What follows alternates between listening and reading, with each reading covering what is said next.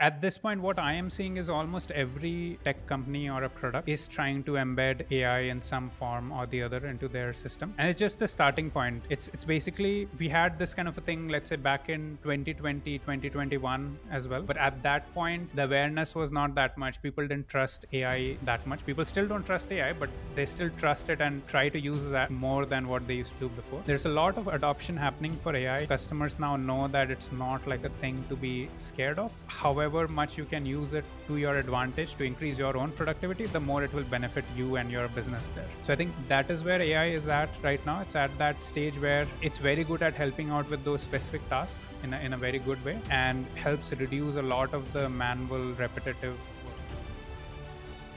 Thank you so much for clicking on this episode of The Millennial Entrepreneur. The ambition of the podcast is to show relatable stories from young entrepreneurs doing some incredible things to inspire the next generation, including you listening wherever you are. We've been doing this podcast for over 3 years and the ambition has not changed. The only thing that has changed is the scale of where we want to go. We want to bring on bigger guests for you guys to show more and more relatable and inspiring stories from young entrepreneurs across the world. The majority of you guys listening haven't subscribed to the podcast yet. All you have to do is click that subscribe button wherever you're listening on YouTube, Apple Podcasts, Spotify, and that will allow us to bring on bigger guests and ask the questions to them that you really want to hear. And it really is that simple. So thank you again for clicking on the podcast and enjoy the episode. Hey Sam, how are you? Hey Sina, doing great. How are you? Yeah, lovely to meet you as well. It's amazing having you on the podcast because I am a long-term user of Write so I've been using it for a long time. And it's a tool that I absolutely love using. And this isn't me sort of like trying to advertise you. I genuinely have been using the platform for a while. Like even, so if anyone knows me and knows the business that I have, so my business Wing, if you go on our website, our chatbot is actually powered by Write. So yeah, we actually do Awesome. use it That's great to in hear. our business day to day. I really appreciate that. That's great to hear. That's some good validation out there. I would love to talk to you in terms of so Write, and then we'll go on to the whole topic of AI. And I know a lot of people listening to this podcast really want to focus on what opportunities exist in the AI space that they can capitalize on, and also sort of like best practices that you've seen, because growing your business on the foundational layer of other AI tools, I think it'd be very interesting to talk about. So let's talk about, I guess, the history of Write first. So like, what is it? And then where did the idea originate? So Write, we sort of started out as an AI writing platform. Since then, where we are at right now, we are sort of calling it the AI engagement platform. So 3 or 4 main things that we are working on. So one is, of course, the unified content creation piece, where you can produce text-based content like blogs, emails, all of that. You can produce images, videos, slides. So all of that using AI. Second thing is then chatbots. So we have this thing called ChatSonic, which it's known as one of the best alternatives of ChatGPT. So that is the other thing. And then third thing we have is a recent product called BotSonic, where you can sort of create AI powered chatbots, which are powered by GPT models in a no code way and embed it on your site. So that is where we are at right now. Now, how we started out was basically, so I have been a sort of fanatic, building lots of different side projects. So like, when I was in college, when I was, working for about 1.5 years at Deloitte in London as well. So I used to build a bunch of different side projects. All of these were different sort of SaaS applications. Now, me not being a marketer, I didn't have any experience with marketing, right? So for some of my other side projects, I wanted to create landing pages for them, because that's one thing you need to kind of get some visibility online to launch on Product Hunt, Twitter, all of these platforms, right? So that was the idea there. So I think I was the first 100 beta users of GPT-3 back in 2020. So at that time, I was experimenting with a bunch of different, projects. So the idea came in like, okay, why don't I train an AI model on the best landing pages from top brands like Apple and Stripe and all of these kind of companies, and get it to do that work for me. So that was sort of like the starting point. So we just built like an AI landing page generator, put like a pricing page on top of that, and launched it on Product Hunt. And that is how we sort of started out. And then after that, based on customer feedback, of course, we kept on evolving. We got into Y Combinator and a bunch of different things. But that's kind of the origin story, if I were to say. And then at what stage did it sort of like pivot to what it is right now? So I think within the first sort of 2 months itself, we were at about $15,000 in MRR, monthly recurring revenue. And that's when, just based on customer feedback, we kind of kept on adding different things. So one of our flagship products is our AI article writer, which lets you produce like like a full draft article or a blog post within 1 minute. So that's been one of our flagship products. So that is something we launched in like month two, and that is when the game really changed. A lot of companies coming in, lots of individuals, freelancers, customers coming in. And then it was more like a iterative cycle where every week we used to push something out based on what customers were asking for. And that's how we kind of kept on building and improving and pivoting, sort of like that. So I guess like a step before that though. So how did you get to 15,000 MRR with like because you said the marketing wasn't your specialty. So ironically, you built a product that sort of made the whole like building marketing materials easier. But like, how did you get to that stage where you were generating 15,000 MRR? I think it was a bunch of different things. Basically, launched on a bunch of different platforms. So first of all, I think Product Hunt and Twitter um, got us some of that initial visibility for sure. The next thing that we did was, every week I used to get on calls with a bunch of different customers or potential customers there. So used to talk to them, understand their pain points. And then after that, a lot of sort of word of mouth we sort of got in. So basically I partnered with some influencers on Twitter, and then some of them on sort of TikTok, and also used to send out a lot of emails there. So I was just trying a bunch of different random things, right? I never built a startup before. I've built lots of products, but I was just trying out different things, and that's like a couple of them in combination, they sort of worked out and got us to that level. And then right after that 15,000 MRR mark, we got into Y Combinator as well, and it was pretty easy for us because um, especially with Y Combinator, 90 or 99% of the founders are not solo founders. They're usually they have co-founders, and most of them don't have any revenue. So that was sort of one advantage for us. I think we were one of the first generative AI companies to get into Y Combinator. This was back in summer 2021. And yeah, that's like that 3-month program kind of taught me a lot about sales, how to talk to customers, and a lot of different things. And then just kept on learning, kept on improving, and that's how we sort of came to where we are at the moment. So like those different growth strategies that you had, I guess which one of them sort of generated the most growth, or which two? If I were to look in the last 2.5 years, I would say one would be SEO. SEO has been like a big piece for us, and we have in fact used our own tool for that as well. But as you know, SEO is a long term game. So until, let's say, mid of last year, we didn't see much impact in terms of SEO. But now, if you go to a tool like Ahrefs or SEMrush and check in the last maybe 7 or 8 months, our SEO kind of like skyrocketed. So we went to like, huge amounts of sort of traffic there. We get like 1 million signups every month now. And so SEO was like a very big piece.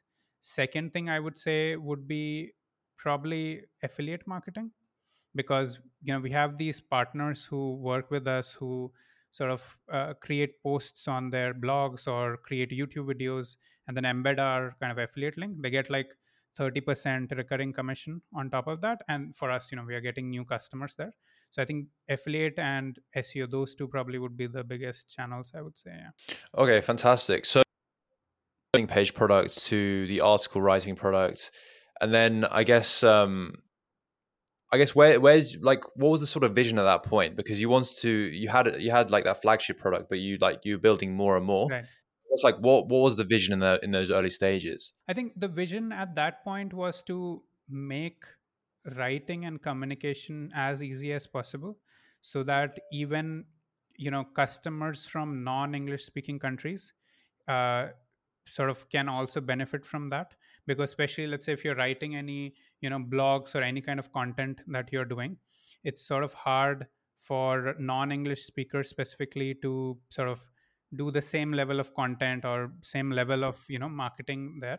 So I think that was the initial idea, to basically, for non-native English speakers, to get them to a similar level as English ones, and for the English kind of native speakers to get them at even a better level where they're writing much more optimized, like conversion optimized, SEO optimized, content, and it makes the overall sort of communication much easier. I think that was that initial focus. Since then, we have sort of delved into multiple different things. So we do a lot of different experiments, and we are sort of expanding and diversifying our product portfolio. I'd love to get your take on this because you was it so originally you built on top of Right. OpenAI's so ChatGPT for people who don't know, Mhm. like that was the software that you built on top of, right? ChatGPT is sort of just a name of the kind of that application, but beneath that, the model. So we built a lot of it on top of GPT 3.0, which was sort of one iteration before ChatGPT. And ChatGPT is based on top of, everyone knows sort of GPT 3.5 and GPT 4. So for us, a lot of it was based on GPT-3, and then GPT 3.5 and 4. But since then, especially in the last maybe 6 months, we have built like this model router kind of thing, which is where essentially, based on different factors, our system automatically switches between different AI models. So for example, it can be OpenAI, it can be Anthropic, can be Google's Palm API, and our own custom models as well. So depending on the latency of the API, the quality of the results, a bunch of different factors, it automatically chooses between these different models. Yeah. And what do you make of the whole state of AI right now in the world? Like when it comes to obviously we'll talk about the opportunities that exist, but like your personal take on it because it's moving incredibly fast. At this point, what I am seeing is almost every company, like a tech company or a product, is trying to embed AI in some form or the other into their system. And it's just the starting point. It's basically, we had this kind of a thing, let's say back in sort of 2020, 2021 as well. But at that point, the awareness was not that much. People didn't trust AI that much. People still don't trust AI, but they still trust it and try to use that like more than what they used to do before. So there's a lot of adoption happening for AI. Customers now know that it's not like a thing to be scared of. It's basically, however much you can use it to your advantage to increase your own productivity, the more it will benefit you and your business there.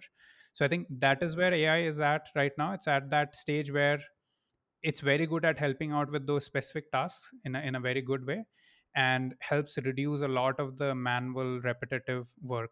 So a lot of productive use cases coming out from almost every tech company right now, trying to embed GPT or AI models in some way or the other. And then for people that, especially young people listening to podcasts, like they see the state of AI, they see it in the news a lot, they see all these products springing up. I guess like for them, like what are the opportunities that exist right now? I think there's a whole lot of opportunities now, because you don't even need to know that much sort of programming to get into this whole, building a product around AI. Almost everything is available as an API through OpenAI or all of these different kind of companies. So it's more about identifying a pain point that you're seeing, your potential customers facing or you yourself facing. It's basically identifying a pain point and then using AI. If AI can help with that, then using AI to sort of solve that. It's not the other way around where you're just trying to use AI to solve a problem that doesn't even exist. That's what I've seen is like, so yes, it's become easier than ever to launch an AI company, which has led to a lot of companies springing up that are solving a problem that doesn't actually exist. And Right. like they are getting traction to a certain degree because initial traction, just because they have AI as a buzzword within their business. But in order for like long-term usage, like they haven't really like stuck Exactly. around. So I guess the advice that you're giving is the same with any business that you should start is like look at the problems that exist and how can we solve that. And AI is a tool at the end of the day to solve that Exactly. problem. No, absolutely. So AI is just a tool, just a technology. How you use it is what sort of matters. If you're using to solve it something which is not solvable without AI, then of course it's a great thing to have. But if you're trying to solve something where even, like, let's say some basic thing can help you out, like a simple script can help you out, then that's basically just over engineering that problem, right? And I guess I know we already kind of talked about it, but how easy is it right now to actually launch an AI company? So it's easy to build out a product right now. It's still as hard as it was before to build a company. So it's basically, you can build a product within 2 3 days, if you have development skills, or you can use those no code AI tools to kind of build things out. But it's also about a lot of other aspects, like how do you kind of position it, how do you market it, like are you talking to your customers and learning from them. So it's a bunch of different factors and criterias that come into place when building a company or a business, as compared to just launching like a side project or a product, right? So if you can nail all of those things, if you talk to your customers, are kind of actually marketing it, in doing sales, all of the different aspects, then yeah, of course, it's sort of like a hustle for sure. So it's not as easy as you just launch something and it blows up and you're making like hundreds of millions in ARR there. It's a lot of hard work that will need to be put in there. Of course, the technology usage of the technology is much easier now, so you can kind of spin up things quickly. But yeah, as you kind of grow forward, you'll also need to go deep and build out your own custom model. So But I guess for people listening who, so say if a problem does exist and the AI is the tool to solve it through whatever means, how can they sort of experiment with it? So like build an AI based MVP to actually experiment with it. Because I know you come from a coding background, so you can do that. But like now you've seen the world becoming a lot easier to actually launch an right. AI product. So yeah, how would you actually do that? What would this be the steps that you can undertake? I think there are a lot of different no code tools in the market right now, like Bubble and all of these different ones, where they already come with integrations with platforms like OpenAI. So all you need to do is basically drag and drop certain components, connect the AI piece, write your prompt inside that, and then you have your mobile app or your web app sort of ready. And that's just the MVP. Not sure it would scale up to like a big user base, but I think that's a good starting point. And then next thing is, I think the simplest thing I personally see with launching a new product is you launch it on Product Hunt or Twitter, a couple of these different platforms. So that gives you that initial traction. And second thing, of course, is the distribution as well. So if you have a prior audience or network where you can sort of um, sell it or promote it, then that of course helps. Otherwise, sometimes even the product and launches can sort of go the other way around, where Mm. it gets stuck in the newest list and doesn't even come to the top. So I think it's quite easy, but requires thinking about distribution and a couple of different aspects there for sure. Mm, mm. Yeah, there's obviously like Bubble, but there's also things around like automation tools that you can build with Zapier Right. and things like that. There's a lot of different variations before you actually like launch your own thing, right? So yeah, it's Absolutely. it's become a lot easier. It's democratized. So and like your tool as well, right? Sonic is a part of that process, I would say. Right. So I think we sort of started out as like a very simple MVP. We didn't use no code tools because I used to code, so I just build things. Um, so that's what we started out with, and then of course in the next few years or months, we sort of hired specialist or like senior developers, and improved our architecture, improved our systems there. So it's much more scalable, and now we also have our own custom AI models. We are not just reliant on open AI, of course. So yeah, it's sort of like a cycle. You start with something and then you keep on iteratively improving it, based on your needs and customers demands. The thing is, with tools like AI, like the thing that really strikes me is that traditional businesses, with when I say traditional, I mean say like physical products and Yeah. things like that. As they grow, their sort of like variable costs also grow, and like Yeah. they have economies of this scale as well. Like that does come into play with things like AI. It only gets better, and the costs only gets lower, and so Right. you get a real sort of upward trend, and that's what's really exciting for me with this whole industry is that yes, you can spring up tools because they become easier, and they will only get easier as time goes on. So I guess for you guys being you're still a very early player in the market, where do you see the future of AI business use case going forward? I can't predict, of course, next couple of years because things change quite fast. Something that you would have predicted to happen in 2 years is happening in like 2 weeks. So what I'll tell is, what we are hearing from our customers there. So one thing for sure would be multimodality, where the same model is able to kind of work with text and images and videos and audios and all of these different media kind of types and formats. I think that is one thing. Part of it, we have sort of built like a hacky multi-model thing into our chat sonic, into our products as well. The second thing, I think, especially from a B2B or a brand perspective, is, I think we were discussing just before this was, with something like chat gpt, of course you can produce content, you can do things on top of that, but a lot of it is very generic, where if someone else does it, there's a high probability that you'll get a similar response, and it's the same writing style. It doesn't kind of differentiate the writing style. So that is something that doesn't really work in terms of an actual, let's say, production level content, if you're using it for marketing or for any of those actual use cases. So that is where, for brands, one thing that will come into play is hyper personalization, where their own previous content, their own writing style, their terminology. Every brand has certain kinds of terms, their style guides.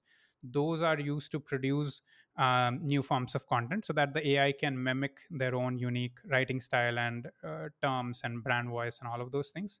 Second thing is then sort of document aware generation, where, with ChatGPT, if you're producing something, a lot of the times it will give you non-factual information. It tends to hallucinate. So, for example, if you go and ask who won the FIFA World Cup 2022, it will give you some random answer there, which will not be true there. So I've seen that. Yeah. exactly. So it's basically kind of two things there. One is, how do you connect with real time information from, let's say if you want to write something which happened yesterday. So how do you incorporate that real time information into the mix? And second thing also is, every brand, every company has tons of data that they have collected over the last few years, right? Everyone has been collecting the big data, as they sort of call it. So how can you leverage that data to produce new content or new information, which is much more factual and sort of comes from like a verified source, which is basically that company's own data sources. So I think those two things are what we are working on. Some of these things we already have in Right Sonic, but these are the things that we are working towards, and these will improve as the AI models improve going forward, for sure. And like the thing is, when you speak about new products and new technology, traditionally you say like, yeah, in a year's time, but this would be far faster. Much faster, yeah. Couple of weeks, couple of months, who knows? Yeah. Yeah, Right. so I think like, the limiting factor is like when you can actually deploy it and stuff like that, because yeah, the Right. technology can move incredibly fast. Absolutely. Okay, cool. Well, you talked about the vision for Right Sonic going into the future and the future of AI. So yeah, we're going to wrap it up there. But Sam, I loved having you on the podcast. It was such a pleasure having you on and talking about Right Sonic. How can people stay in touch with you and what you're up to? Thanks a lot, Sina. It was great to connect as well. Learned a lot from you as well. So very glad to be on this podcast.